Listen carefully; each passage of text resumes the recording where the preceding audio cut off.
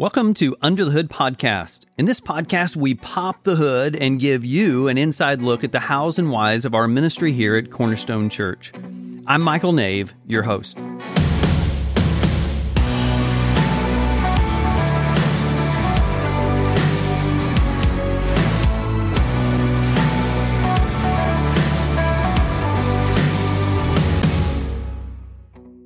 Well, welcome back. I am so glad to have you with me today, and I am absolutely thrilled because today I am joined by Justin Adams, one of our elders. Justin, it is great to have you here. Thanks, Michael. How are you, buddy? Hey, doing really well. Hey, Good. roll back the clock.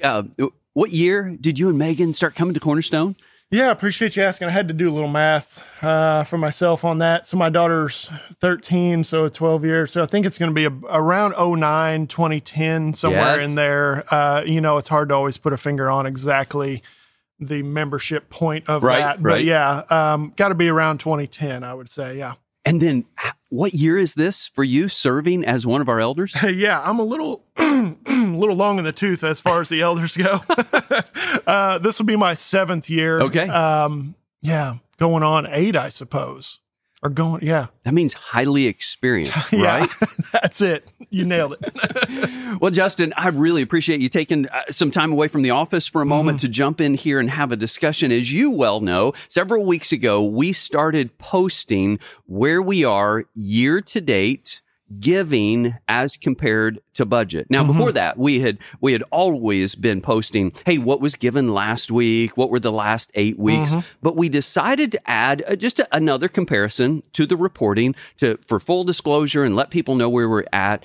And that has caused a little bit of concern because it has shown about a $50,000 deficit. And we've started having people ask questions. So thank you for being here so we could kind of talk that through and be willing to put your expertise and passion as a financial advisor, as a guy who's worked with many people on a budget. So thank you for jumping into the conversation. Are you ready for it? Sure, of course. All right. So let's start before we jump to the answering the question. Okay, what's the deal with this $50,000 and who's that impacting and what staff person or ministry is being cut?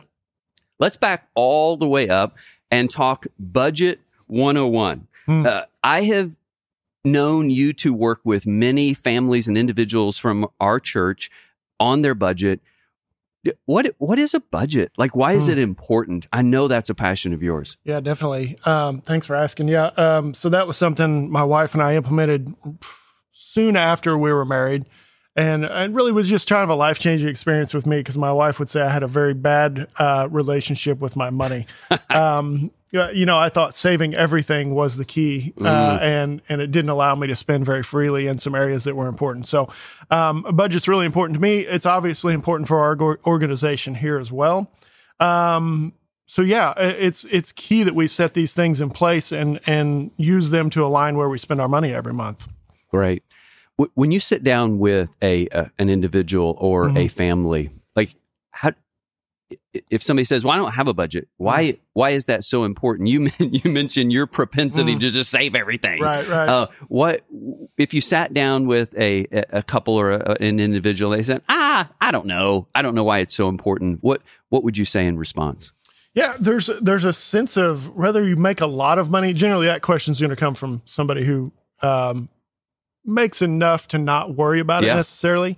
And the problem is that there's not a freedom in that. It doesn't outline where your money is going to go. You don't tell your money where you're going to go. Generally speaking, just as a very blanket statement, when I hear that, it also means those people aren't very free to give because they don't have an area set up for giving. That's just one little piece of it, but it bleeds into everything else. You got to organize that money, even if you make a ton of it, in order for it to be working in the proper areas all the time. It's just organization is all it is. Yes. Oh, I love that phrase. Yeah. And it's been a popular one. Tell your money where to go. Yeah. Align your money to what you believe is important. Like if you're just spending it from month to month at the end of the year, you might be shocked where a percentage of your money went. Okay. Absolutely. All right. So that's the reason for a budget. Yes. Now, talk to us a bit about the role of our elders when it comes to the budget and accountability for that budget? Sure, of course.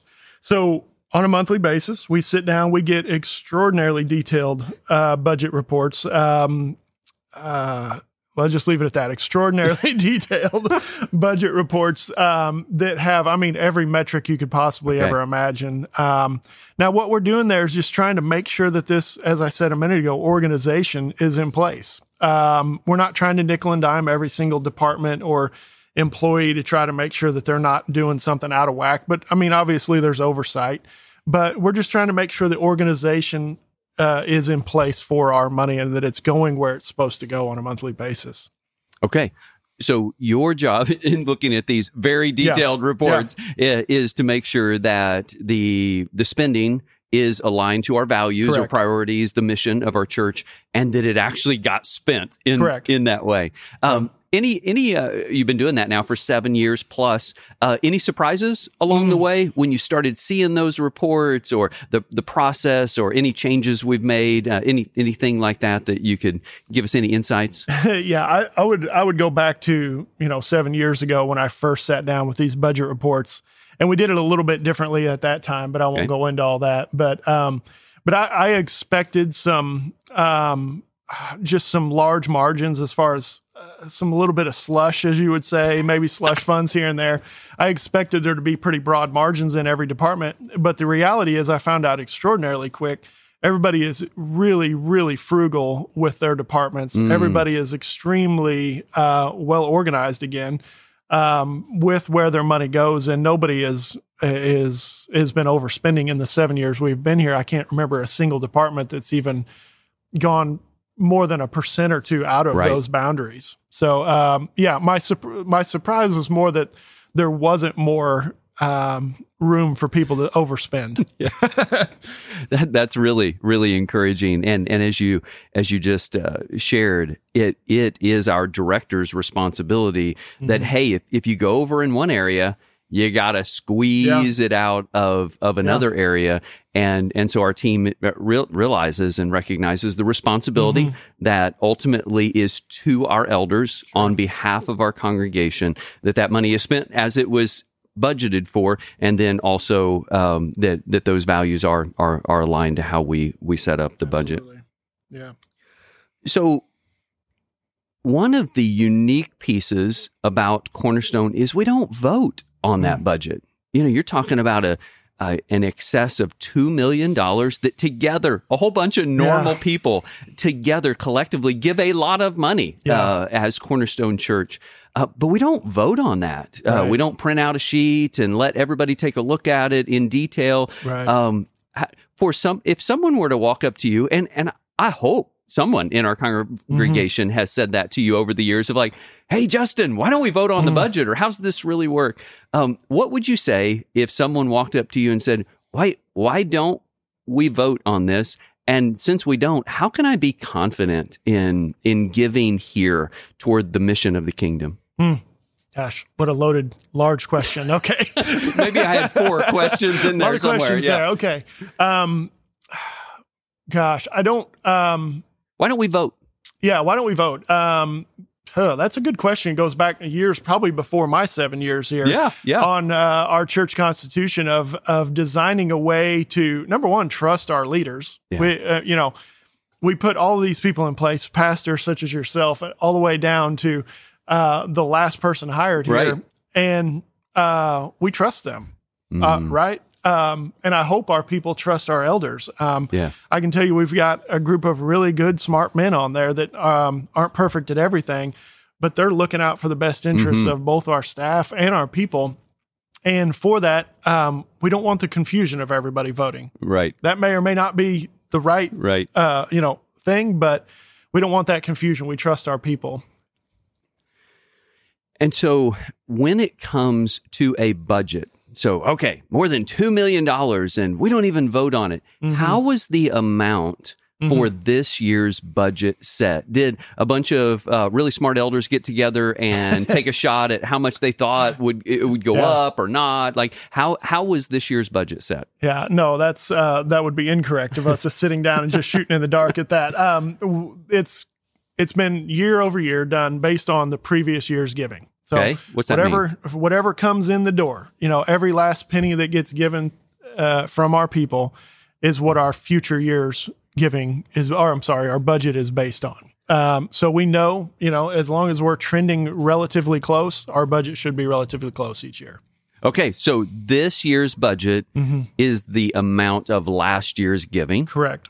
So next year's budget will be the amount of this year's giving. Correct. Okay, yes. okay. And I do remember, before we transitioned to that model, I do remember thinking, okay, is it going to be up 6%? And what about inflation? And what's our growth rate?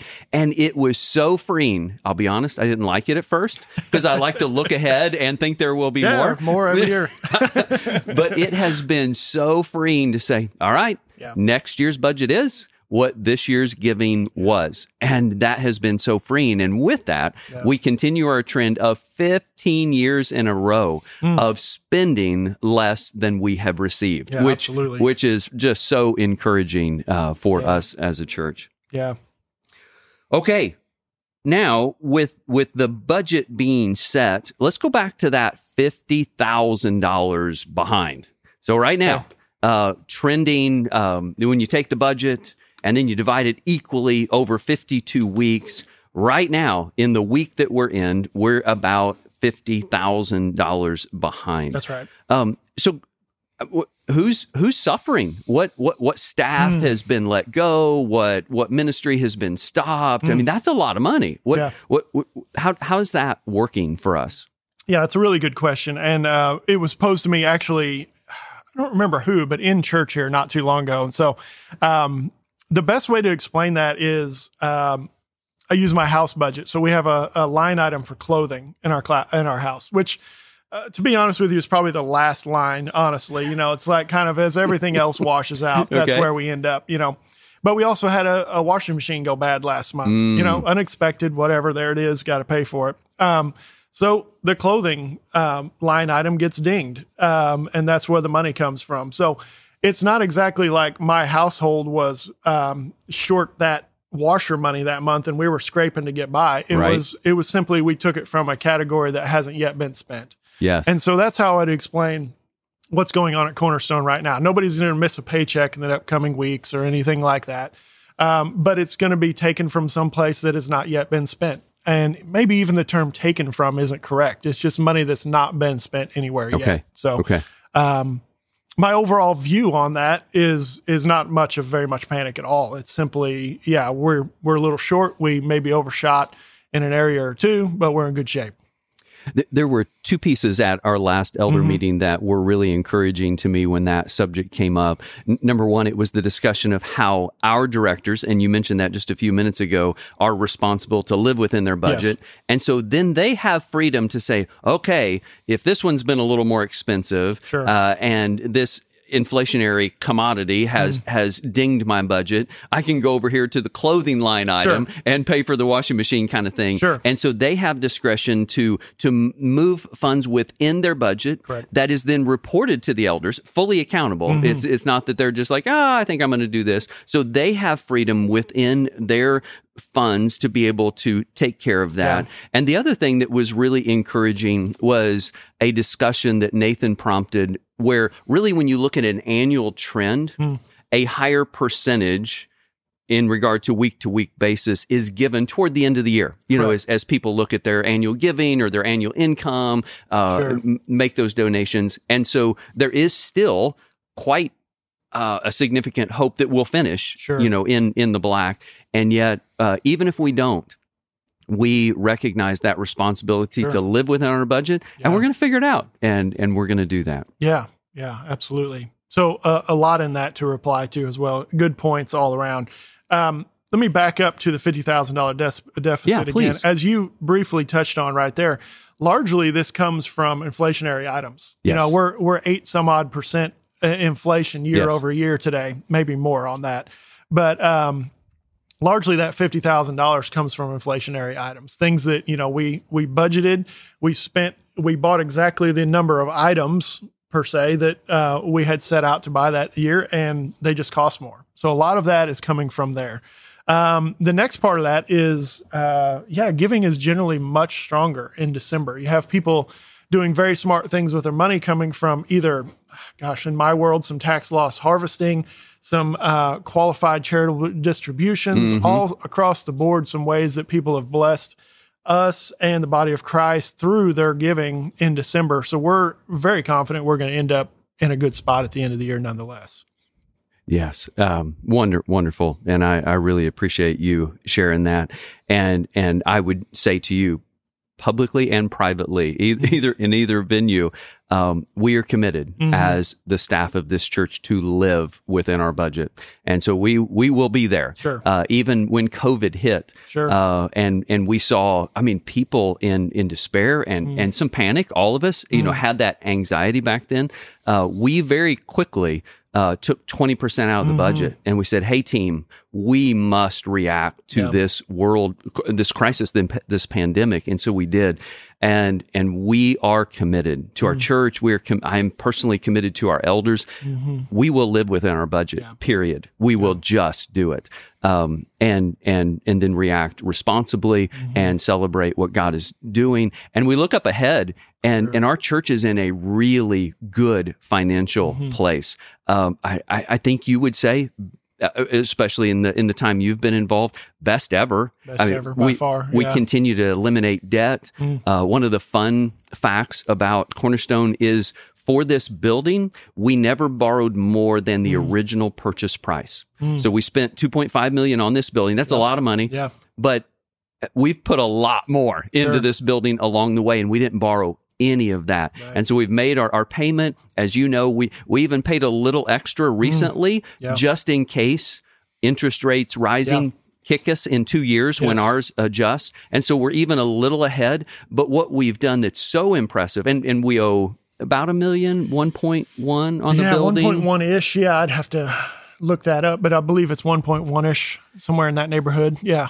And so we still owe that on the building, but we're making our payment ahead on that one. And then all of the things we've done to the facility, we've done it as we've had cash on hand, which puts us in a really good place financially. So we're in solid footing. We continue to react to inflation. We continue to react to people not being able to give, and things that have been restrained. And we continue to walk in faith, looking forward to a really exciting season for our church. Yeah.